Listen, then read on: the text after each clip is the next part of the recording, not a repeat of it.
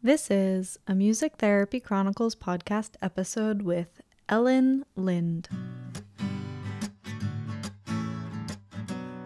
Yes, I completely agree. I think that's so important that, we as professionals, whether it's in the music therapy profession or the performance profession, take the time to really think about that and work to not be so wrapped up in our identity as professionals, because we are not our profession.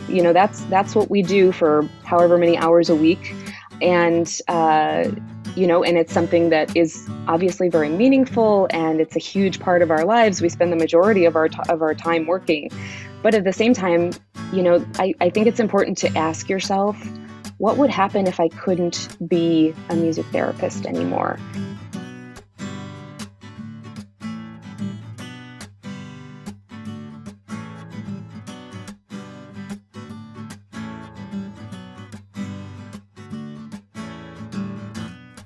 You're listening to the Music Therapy Chronicles, a podcast about music therapy from a variety of perspectives. Our ambition is to inspire and connect listeners through meaningful conversations, just like a music therapy conference you can listen to anywhere. My name is Trisha Coyote. I'm your weekly host and a board-certified music therapist from the New England region. If you're enjoying the show, please subscribe so you never miss an episode, and consider leaving us a rating and review. We really appreciate them. You can find more podcast episodes, links to our pod courses, the self-care community, links to all of our social media, and get on our monthly newsletter, all at musictherapychronicles.com. Thank you so much for choosing to listen to this show today, and you can always reach me by sending an email to hello@musictherapychronicles.com.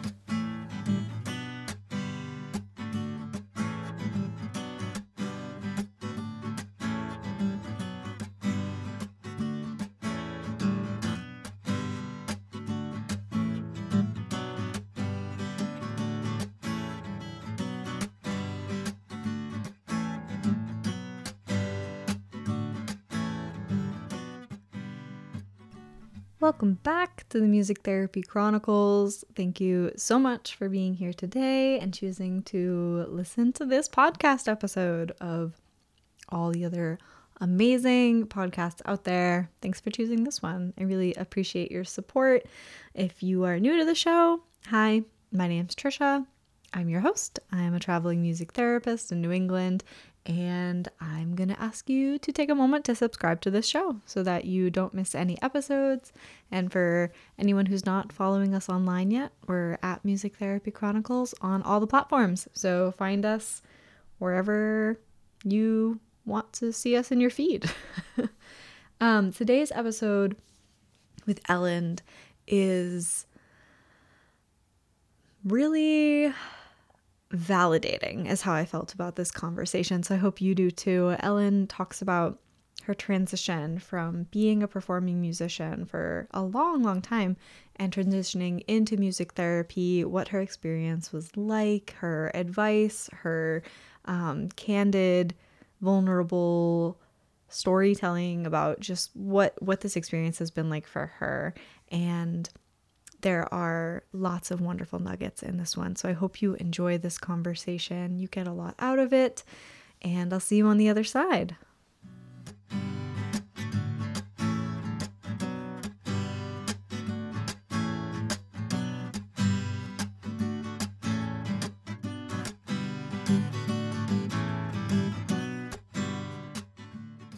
All right, Ellen, welcome to the Music Therapy Chronicles. Thank you. I'm excited to be here. I'm excited to have you because you have a very unique experience to how you got to music therapy. But to start us off, can you tell the listeners just about yourself? And it can be music therapy related or not. Yeah, for sure. So let's see. I'm a music therapist, a new professional. I'm living in Madison, Wisconsin, and I just finished up my master's degree from the University of Kansas let's see, this past summer and got board certified. So, Congratulations. oh, thank you. So it's a very new career for me. Um, it's also a second career for me, like I think a lot of music therapists. Before I found out about music therapy and started that journey, I spent probably about 10, 15 years as a freelance musician. I'm a cellist by training. I did my bachelor's degree in cello performance. And so spent a long time freelancing and teaching. I was taking a lot of orchestra auditions. I worked on cruise ships and I got to tour with a couple of rock bands and all sorts of stuff. And yeah, so I think that my journey to music therapy might be a little bit different, although I'm sure there are some who come from the performance world. Yeah, so I'm excited to be here and chat with you. Cool. So when did you first hear about music therapy, and then how was like that transition in your mind and your career to say, "Ooh, this is probably what I want to try," and then what did you do to get there? Yeah, um, so I had been living in Lawrence, Kansas. I moved there from the Chicago area to be with my partner. And so I had been living there for a few years. I had built up a teaching studio. I had started playing with local orchestras, subbing with the Kansas City Symphony and playing with the Topeka Symphony. And after a while, I was starting to feel really burnt out. I know burnout is Mhm. something that we talk about a lot in the music therapy profession.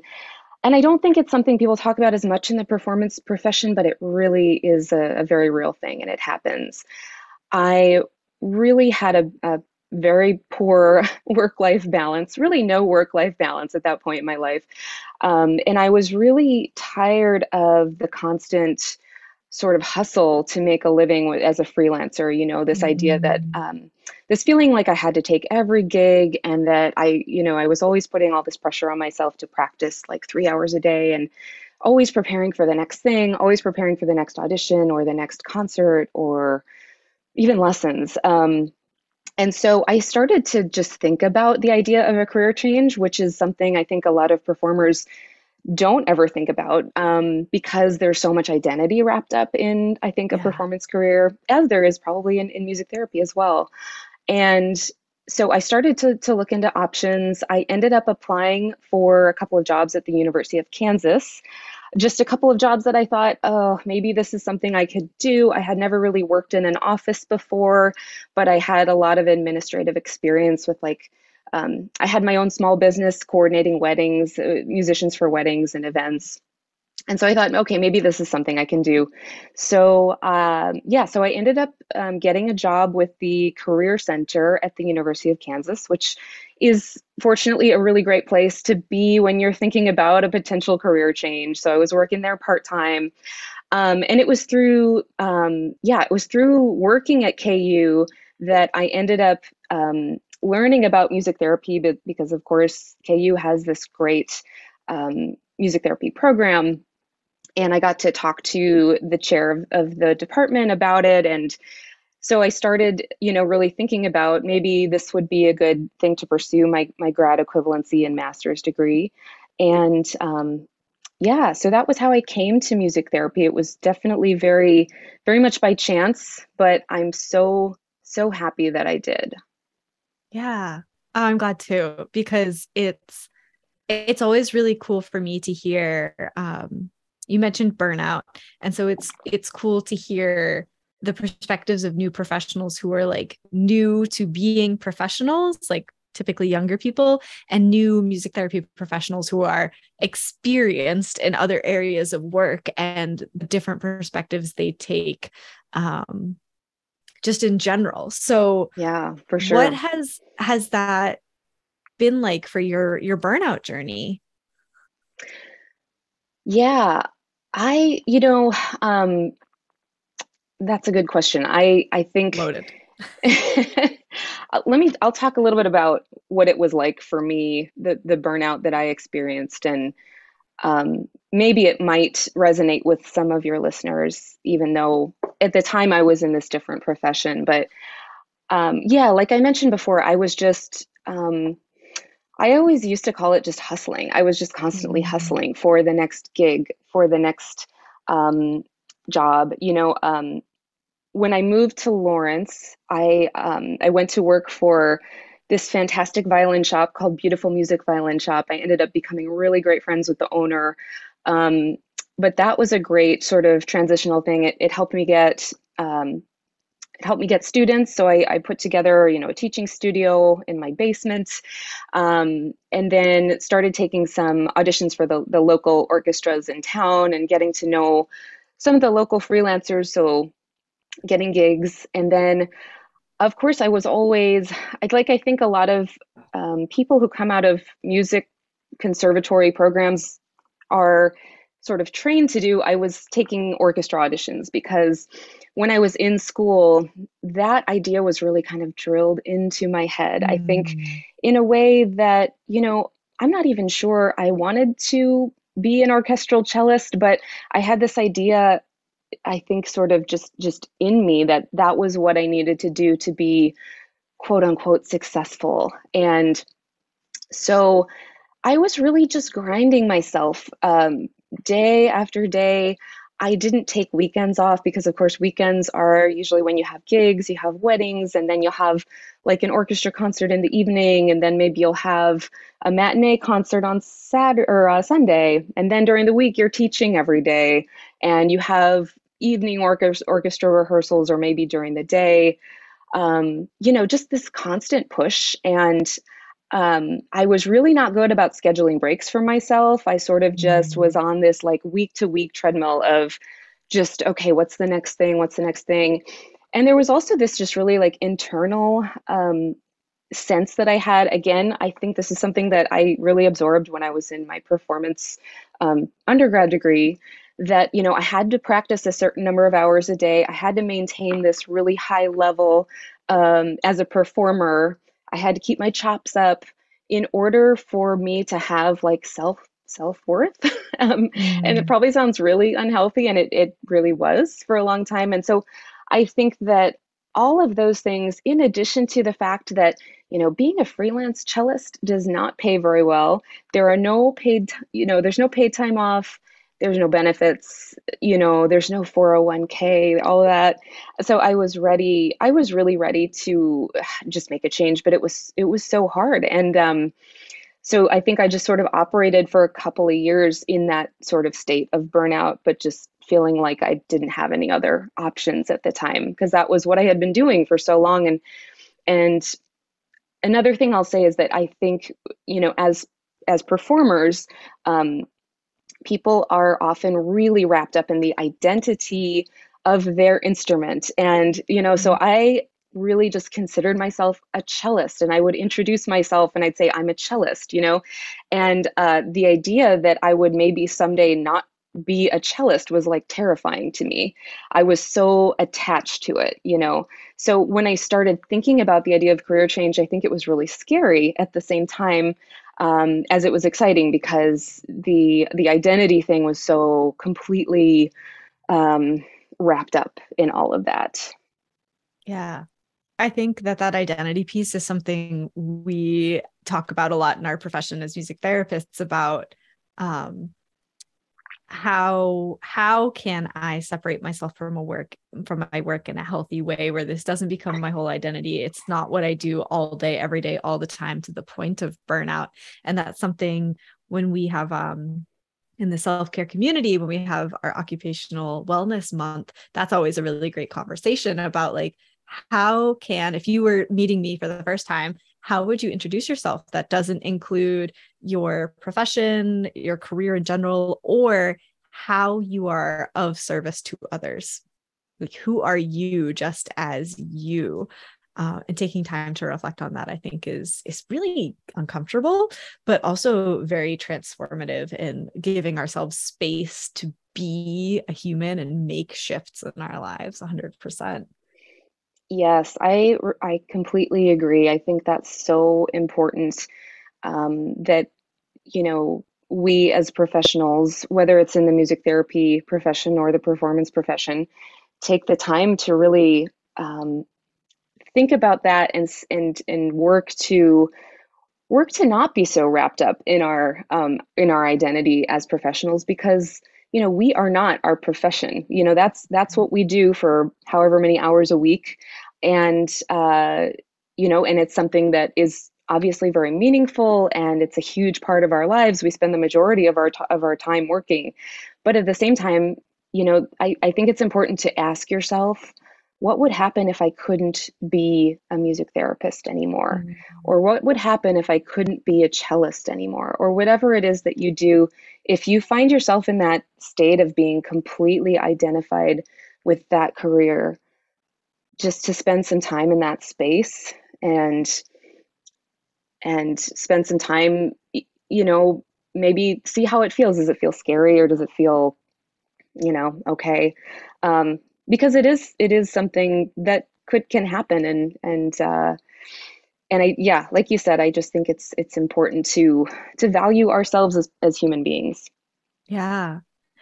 And I, from my limited perspective as a music therapist and musician, I think the fact that music is so ingrained in us makes that separation in our identity even harder, because you likely started playing music when you were in elementary school. So say you were 5 to 10 years old, you've been training to do this job for decades before you even become a professional. And so, can I be a cellist separate from being a music therapist? Can I be a musician in general, and can that be separate from my career?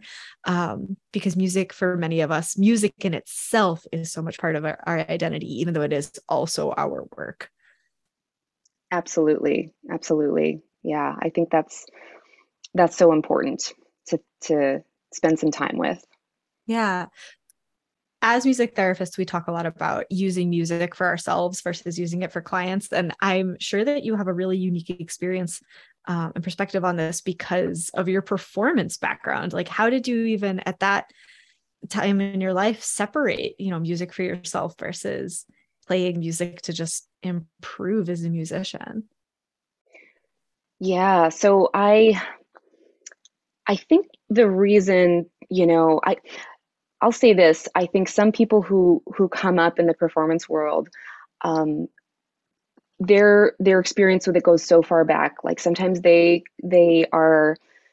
start the violin when they're 3 years old in a Suzuki program, and they just stay with it, and they're very serious, and they do concerto competitions in high school, and they go to some, a fantastic conservatory, and then they win their orchestra job, and it's like their whole identity has been that from day one.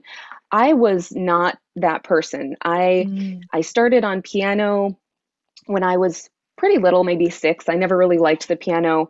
Um, I had the good fortune to be in a school system where orchestra was offered, and so when I was in 4th grade, I got to start playing the cello. I loved the sound of it. I was just really taken with this like deep, you know, soulful sound of the cello, and I got to, basically play in orchestra, and I really loved orchestra, really loved music, and I played in my first rock band when I was in middle school. I played in a couple of bands in high school.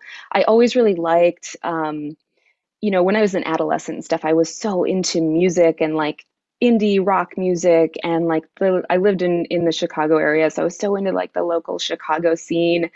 I would go to the Metro to see concerts and like all this stuff. I was just a real music fan, and all different kinds of music, not just classical. I Mm. liked classical, but I loved rock music, and I loved just getting to know all these different bands. And so when I made the decision to go to music school, it was based on,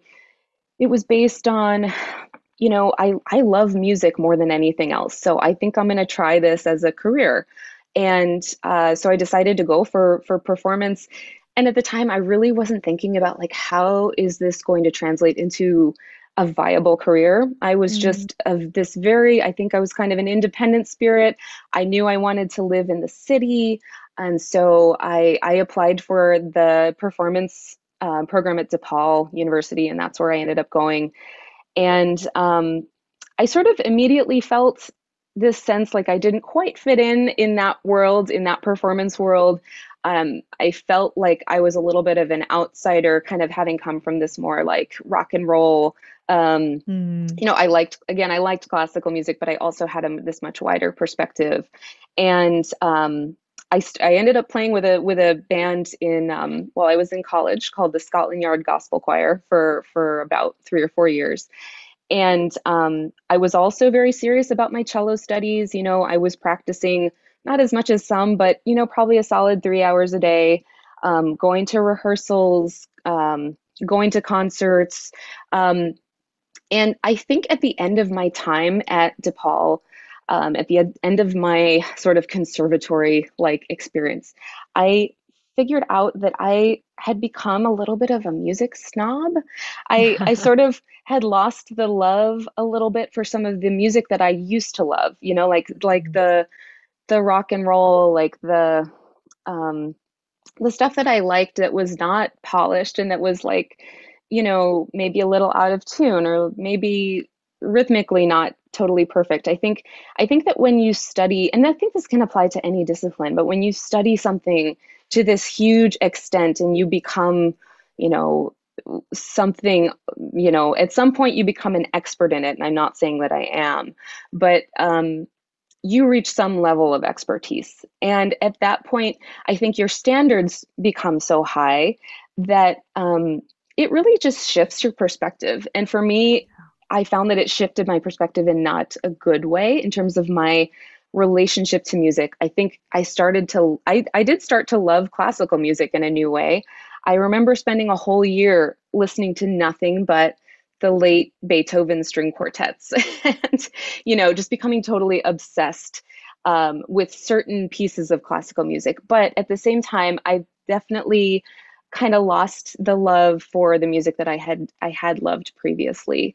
And then I really spent a long time, in my freelance career, just not listening to music a ton, not getting super excited about music in that same way that I had in the past. I definitely had some moments of that, but I definitely also spent a lot of time just kind of not listening to a ton of music because I was doing music all day long, as we are in music therapy. I think it's Mm. very similar.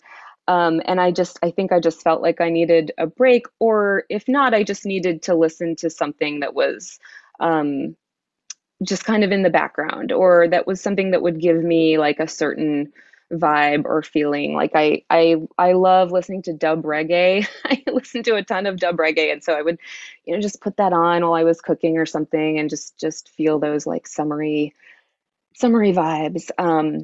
But it's funny, as I've gotten into the music therapy profession, just really as I've gotten into my first job, I have started listening to music again, and I've started listening to some music from my high school years. And I think part of it is having so much time in the car, which I know you know about, Trisha.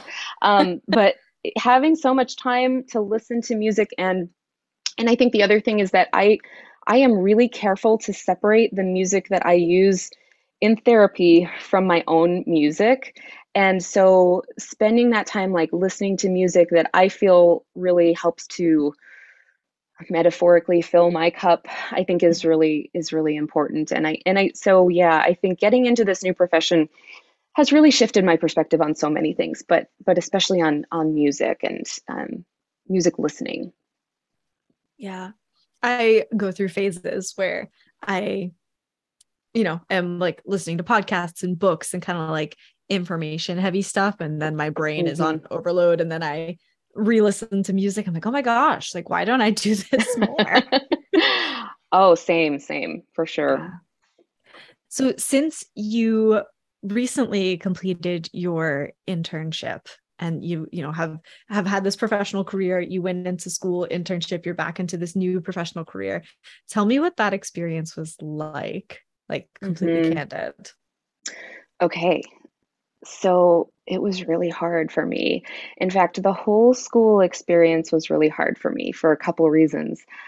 One is that I have never been a person who likes school very much, Mm. but the reason I went back was it was definitely because I was really excited about music therapy.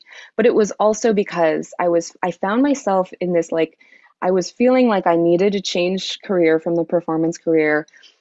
And I was in this like admin position at the University of Kansas, which was really good in a lot of ways, but it also wasn't really, I didn't find it fulfilling. For me, it wasn't really a good fit. And so Mm-hmm. I was really feeling like, okay, I need to do something completely different. And I think getting a master's degree is going to be is going to be probably the best option here. So yeah, so I went back to school. I am a lot older than my peers in the program. You know, being a grad equiv, you end up taking a lot of classes with undergrads. And I remember there was this one class, I don't remember which class it was, but we were doing some group work. And one of my group members said, "Oh my God, you're old enough to be my mom." Oh, snickerdoodles. And I was like, really? Thank But you. Thank you it for was that true. I mean, kind it was person. true. Like, but yeah, but you know, so that was like the feeling I had. It was this like again, this kind of feeling of like being a little bit of an outsider.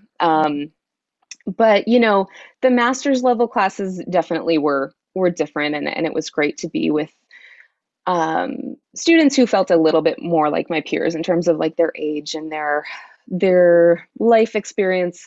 Um, I do have to say, going doing internship was a challenge as well. I ended up doing my internship sort of in two parts. So the first part was I went to work for a nonprofit in the Great Lakes region, um, and that was I was working with different populations, a lot of kiddos, people with developmental disabilities, some mental health work as well, and I ended up ending that internship because I got, well, there were a couple of reasons. I was incredibly homesick was one. I was away from my partner, who's living in Kansas.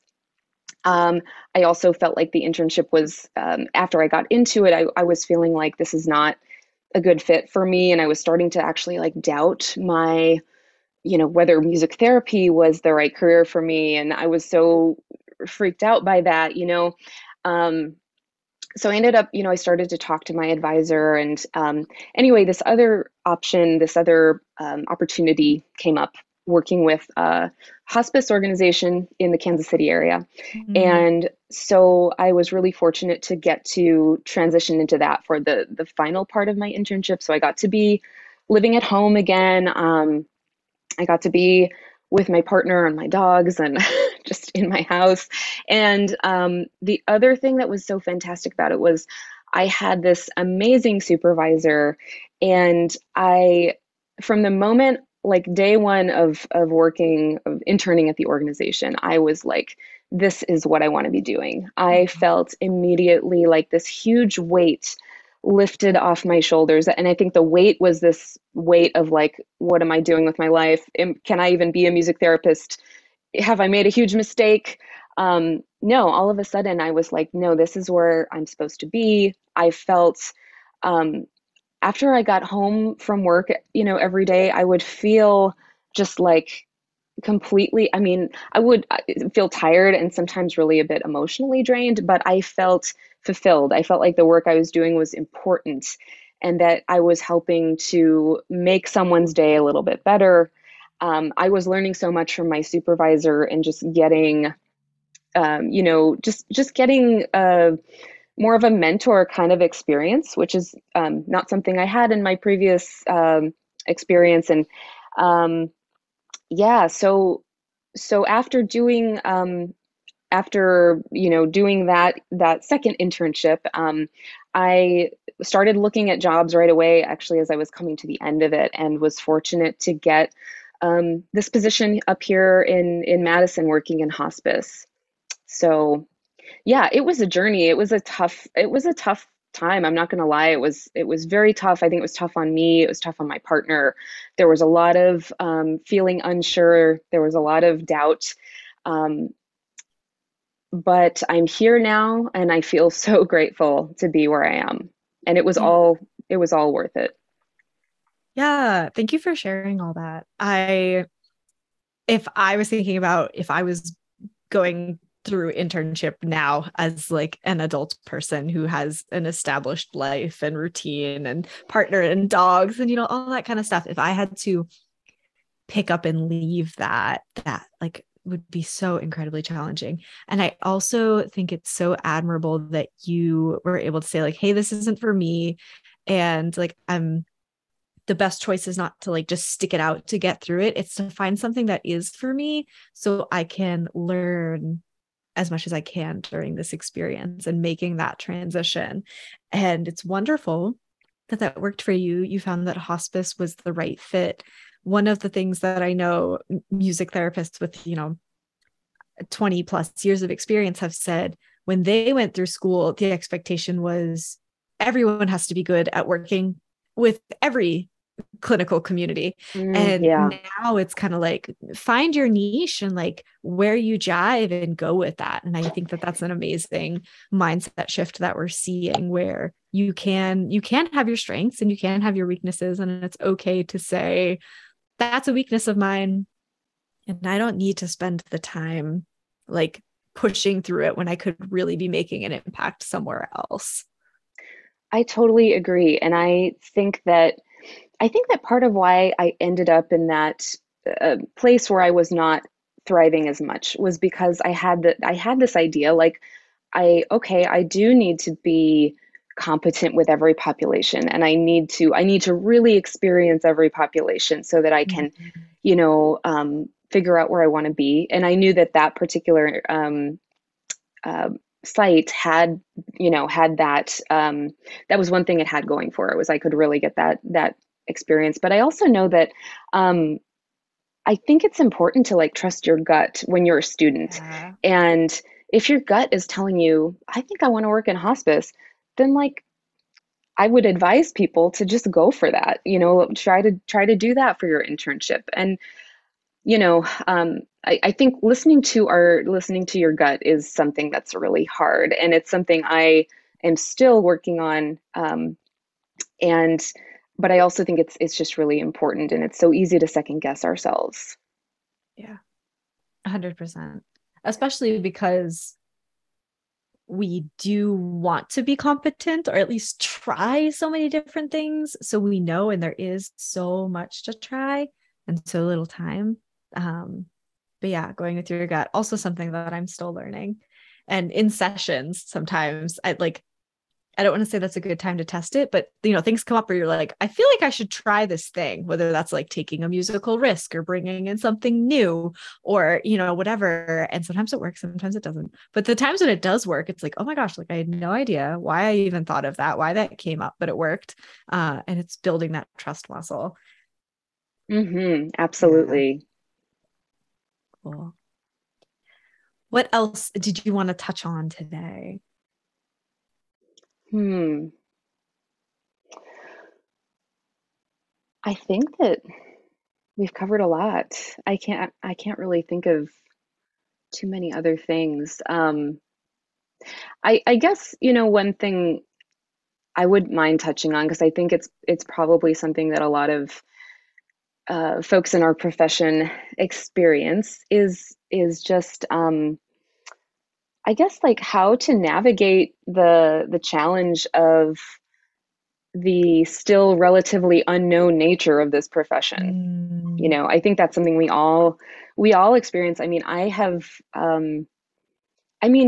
think on a daily basis, people think that you're coming to perform, or you're an entertainer, or you're a volunteer. Um, and just finding ways to like navigate that. That's one challenge I'm experiencing as a music therapist, as a new professional. And um, yeah, I don't know. I just want to put that out there because I think it's like a challenge that I think a lot of people experience, and it's real. And I think it's especially a challenge in our profession because it's so new, and it's difficult to define, and it's difficult to describe, and it looks so different in all mm, different settings. And I really feel like being a hospice music therapist is like it could not be more different from some of the things I did in school, and in in other settings, working with kids or working with different populations. It just looks so different everywhere, in all these different settings. And yeah, so I don't know, Trisha, I'd love to hear your thoughts on that. Yeah, so I'm thinking I did a clinical internship, not internship, sorry, a clinical placement in hospice when I was in undergrad. So that's like my limited hospice experience. But I remember um I had previously done mostly, like you mentioned, like kids or adults with not mental health, that was my internship, was mental health, adults with developmental disabilities.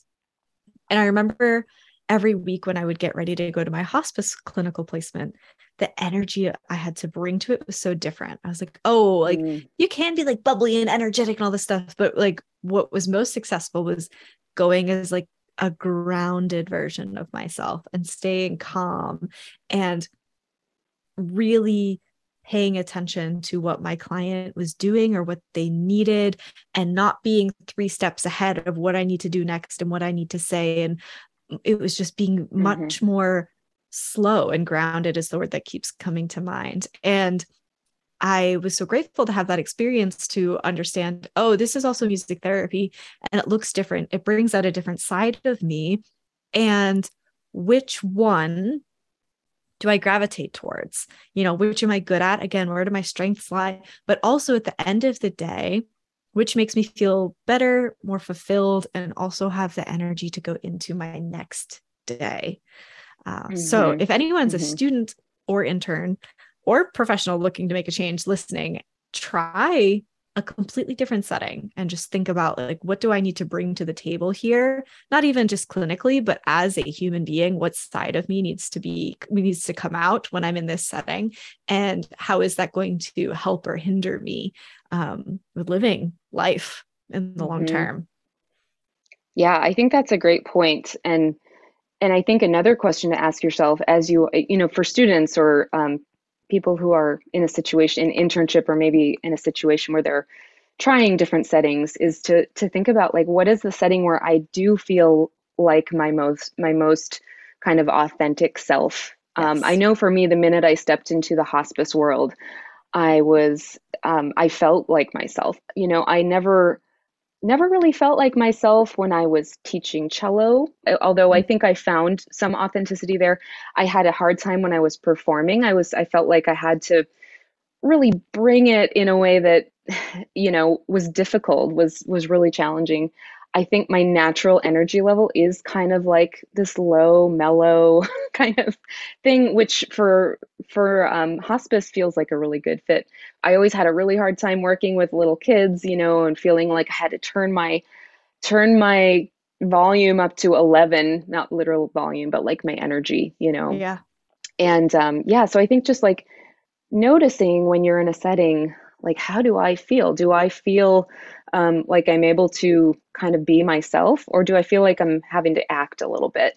And I think Mm. there's always an element of performance in any situation. But where can I be the most authentic version of myself? Yeah. Yeah. 100%. 100%. I'm also thinking, as a traveling music therapist, my caseload in general is very diverse. And when I find that when I am in a session, I'm very much in it, very much present, like, pushing out the energy, doing what I need to do. Um, but when I get to the end of the session, sometimes I crash. And Mm, sometimes I'm ready to go to the next thing. And so reflecting on why that is, where that's coming from. Does it have to do with where I'm working, who I'm working with? Does it have to do with the types of experiences I'm putting out? What drains me? What fuels me? Taking the time to really uh, reflect on those things to set yourself up for success and sustainability in the long term, and hopefully prevent burnout instead of just combating it. yes, yes, absolutely.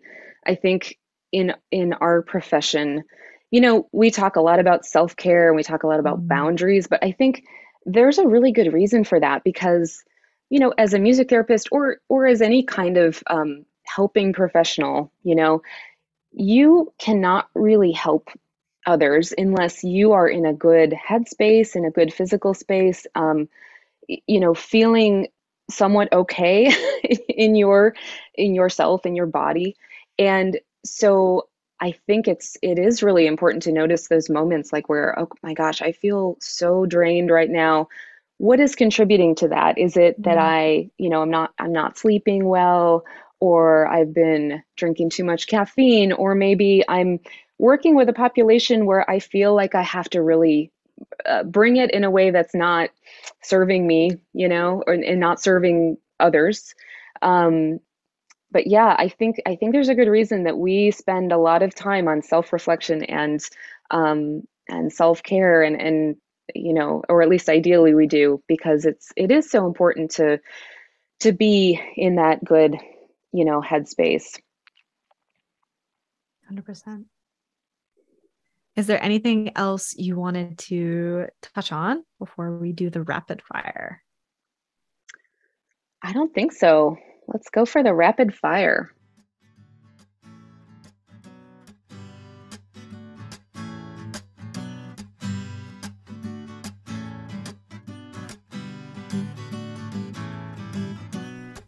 This podcast is sponsored by the Music Therapy Podcast Collective, also known as MTPC, where you can find a variety of CMTE opportunities in the form of pod courses.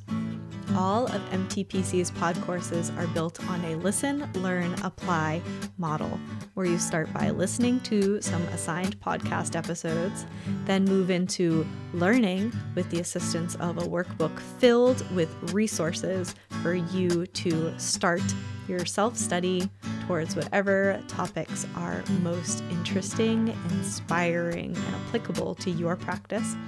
And then we finish with the apply section, which includes an office hour and a worksheet to determine how you are going to apply your learning to your personal life or professional practice. You can find all the Music Therapy Chronicles pod courses on our website, musictherapychronicles.com, and you can find the entire catalog of pod courses at MTPC's website, mtpodcastcollective.com. Make sure you also get on the MTPC newsletter for 10% off your first pod course purchase.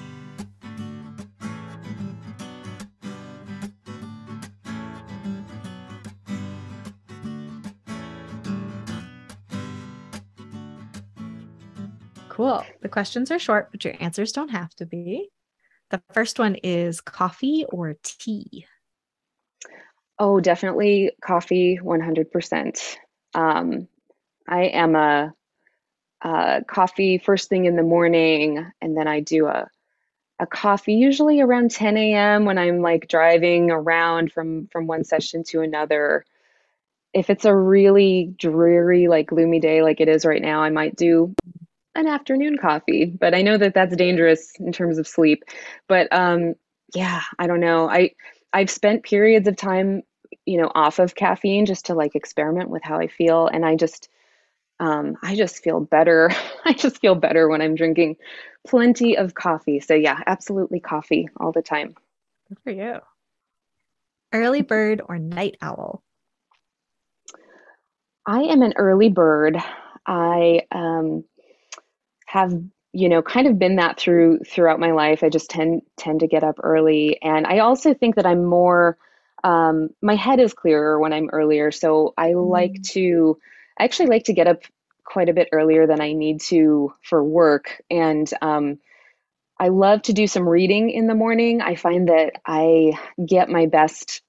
I'm most able to kind of absorb what I'm reading when I'm in that morning time. I love watching the sunrise. I also find it's a really good time to journal. I haven't Mm. been really maintaining a journaling practice lately, but in the past I have, and I just think it's a really good time to spend a little bit of time with yourself. If you can carve that time out in the day, I know a lot of folks that's not possible, but I think that yeah, the morning for me is just It's kind of one of my favorite times of day. I love it. Yeah. Something you'd tell your younger self. Yeah, I think I would tell my younger self so many things. It's hard to pin down just one. I think I would say, um, hey, listen, it's maybe a good idea to spend some time trying to figure out what you actually want. Mm, um, because I think that my younger self really allowed outside forces to tell me what I want. Um, mm, and it's taken me years, many years to figure out what I want and to really get in touch with that. Um, I think another thing I would say is take some downtime, like really take some downtime. Um, and a little bit every day is good. A little bit of downtime every day. You don't have to be constantly being driven and productive and working toward the next goal. I think that it's important to have a little bit of drive and to be working on some goals, and to feel productive sometimes is good, but also um, you can really take that over the deep end, yeah. and that can get you to a really, I think, unhealthy place. So those are a couple things I would tell my younger self. Yeah. I think a lot of people need to hear that. Your music therapy elevator speech. Yes, I knew you were going to ask this because I've listened to your podcast a lot, and I was thinking about this question. And um, I think as I think a lot of people have noted, like it really depends on who you're talking to. Um, but I think that the simplest definition is music therapy is using music to help people. Mm, One thing I like to throw in, depending on who I'm talking to, is I like to call it an allied health profession. I think a lot of times people think music therapy and they think, oh, is that just like when someone comes in and entertains you for an hour? Like, no, it's not. It's mm, a it's a legitimate health profession, and um, it takes a lot of school to get to the point where you can sit for the boards and then take your boards, and then it takes a lot of years to become good at it. I'm just at the very beginning of it, and I feel like every day I'm learning so much. But yeah, so I don't know if that's a very good definition, but I think just keeping it simple and thinking about your audience, you know, um, yeah, that's what I would say. yeah. I love that. Your favorite self-care practice. Yes, I recently moved up to Madison, Wisconsin, and I joined this fantastic yoga studio. And I went to this one. They had like a free class. They were doing this month of sort of introductory offers and all this stuff. And so I went to a class, and I hadn't realized it was a hot yoga studio when I got there. So I um, and I had done hot yoga a couple of times, but anyway, I just kind of fell in love with it, and I ended up joining that. And so, yeah, yoga has become a very much almost a daily practice for me, and that has been a huge part of my self care. I just find it's a way to keep both your mind and your body centered and feeling good, and um, I feel really fortunate to be in a position where I have the resources and the time to get to practice in a studio. But yeah, so that's been one of my sort of new self-care practices, and yeah, it's been good. Good for you. I'm glad that was serendipitous. Yeah. Something that's currently adding value to your life. Yeah, I would say that reading is one thing that's really adding value to my life. When I was in school getting my grad equiv and masters, I rarely read for pleasure, and I know some people are able to do that. They're able to like read the articles and the all the things they're assigned, and then also have that fiction book that they're reading. Like, I was never one of those people. I would I would just be reading so much for school. I just felt burnt out. Not burnt out, but I felt just I didn't have the energy to read on my own things Mm. that I wanted. And so, yeah, since I started this new job, I have been reading fiction and nonfiction and all sorts of things, and it's just been feeling really good to yeah, read what I want to read. You listen to the show, so you know I'm in the same boat. So I'm going to ask you for a book recommendation. Yes, I have a really good one that I read recently. I actually heard this author interviewed on a podcast. I think it was on the Ezra Klein show, but her name is Chloe Cooper Jones, and she is I believe she's a philosophy professor. She has like two doctorate degrees. She's really smart, and she has a memoir called Easy Beauty that I just really I loved it. It was probably the one of the best books I've read recently. And she's a person with a disability, so it's a lot of the book is about her life as a person with a disability and what that looks like. Um, but you know, it's I don't know. It's just it's fascinating. It was, yeah, like I said, one of the best books I've read in a while. So I would definitely recommend it.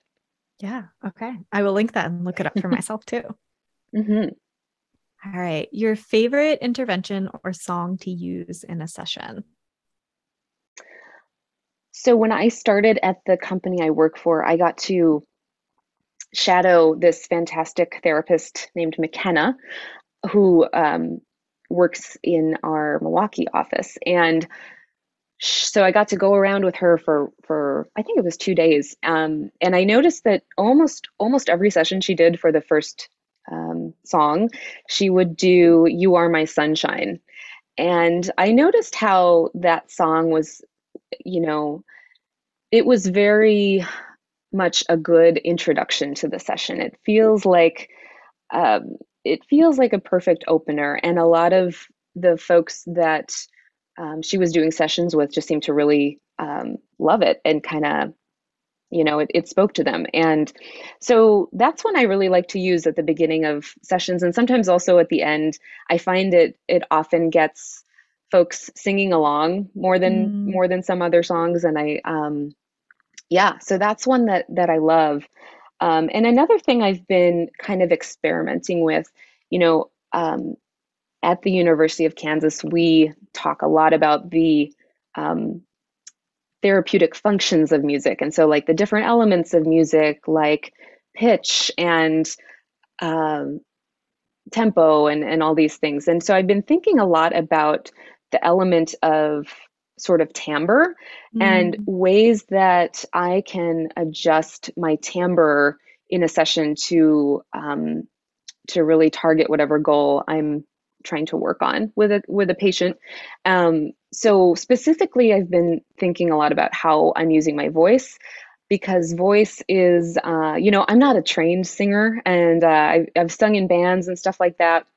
But I'm not, I don't feel like I really have mastery over my voice, but I've been really kind of exploring like how can I use my voice in a way that's going to bring energy up, or maybe that's going to be more relaxing, and experimenting with how much presence I use, how much what kind of resonance, whether it's like a really breathy sound or it's a more present kind of sound, whether I'm singing up a higher register or a lower register.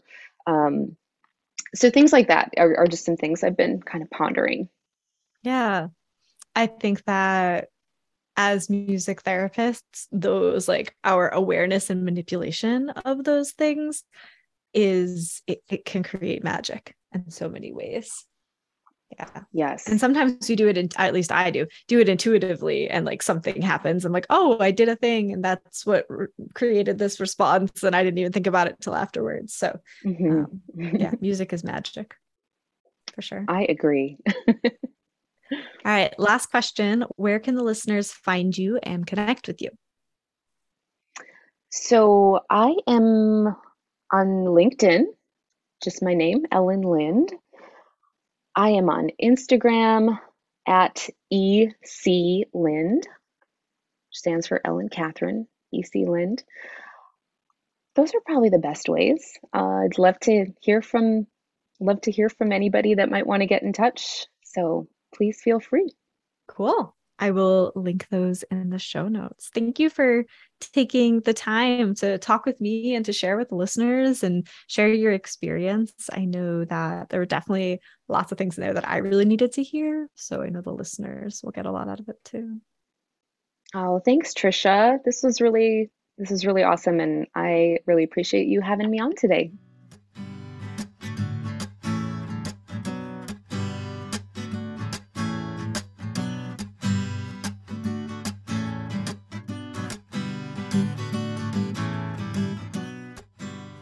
Thank you so much for tuning into today's episode. I hope you enjoyed this conversation with Ellen as much as I did. It's always great to hear different perspectives on the show. That's one of my biggest goals for this show. And one of the things I enjoy is just hearing the perspectives of all the different music therapists out there and what we bring to the table based on what we've learned in our own experiences and done in the past and our aspirations for the future. Music therapists are a very special group of people, and I'm so grateful to be able to have conversations like this. So I hope that you got a lot out of this one. If you want to get all the future episodes sent straight to your podcast player of choice, please subscribe to the show so you don't miss any. And if you or someone you know is interested in being on the show, you can let me know by sending an email to hello@musictherapychronicles.com. Thank you again for taking the time to listen to this week's episode, and I'll see you in the next one.